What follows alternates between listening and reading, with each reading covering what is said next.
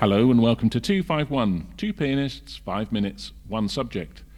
And today we're going to be talking about humour in jazz. My name's Simon Whiteside. And my name's Nick Tomlin, and this is 251.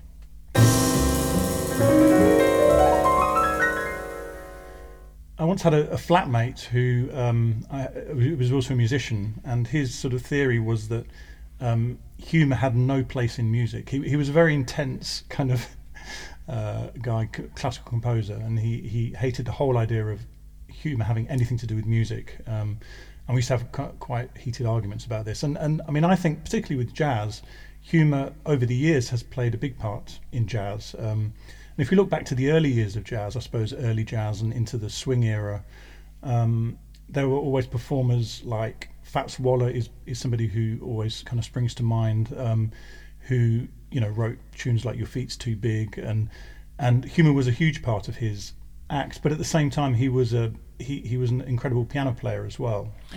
Yeah, I mean, I think we get that. We also get that that liminal area of is it jazz if it's funny? And I think your friend's point is, for some people, if it's funny, therefore it can't be jazz. Yeah.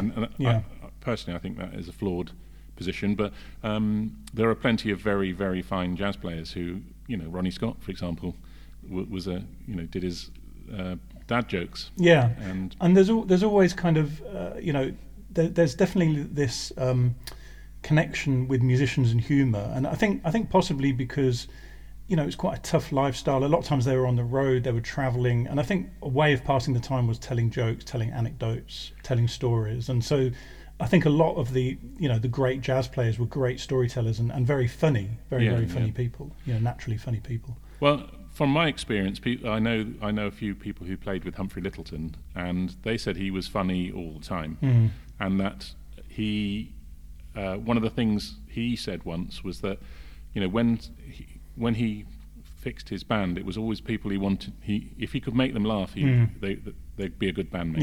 Yeah. It's a way of breaking the ice, isn't it? Yeah, and sort of getting. Because with jazz musicians, we often play with people for the first time on a gig. Yeah. And it's a way just before you start, to crack a few jokes. Like each other a bit quickly. Yeah, for sure.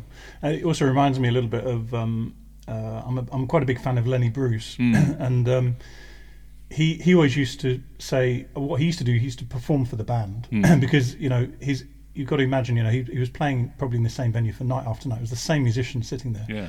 If he could make the band laugh, then he knew he was winning. So it's kind of interesting. Fresh again, yeah. Yeah, that he sort of, that was his kind of goal, was to make the band laugh rather than the audience, which is kind of interesting. Yeah, I mean, I think I seem to remember that someone like Jimmy Carr used to have a band on stage in some situations.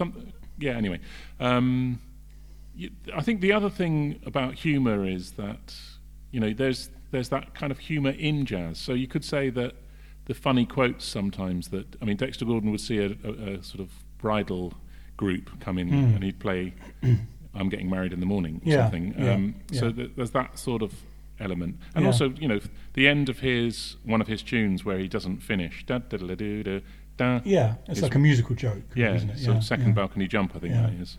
And I would also argue that someone like Thelonious Monk, although he's not considered, he's not a kind of... He's almost a very serious person. Very, very serious, but there's a humour in his music, capriciousness.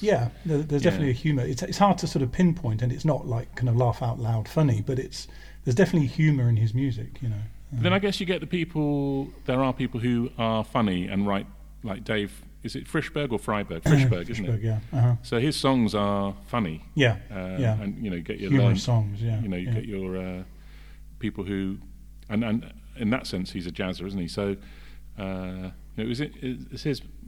I'm impressed with my attorney Bernie. Is that one of his? Yeah. And Bob Deroe was quite funny, wasn't he? Yeah. Once again, we've run out of time. So from me, Simon Whiteside, goodbye. And from me, Nick Tomlin, goodbye.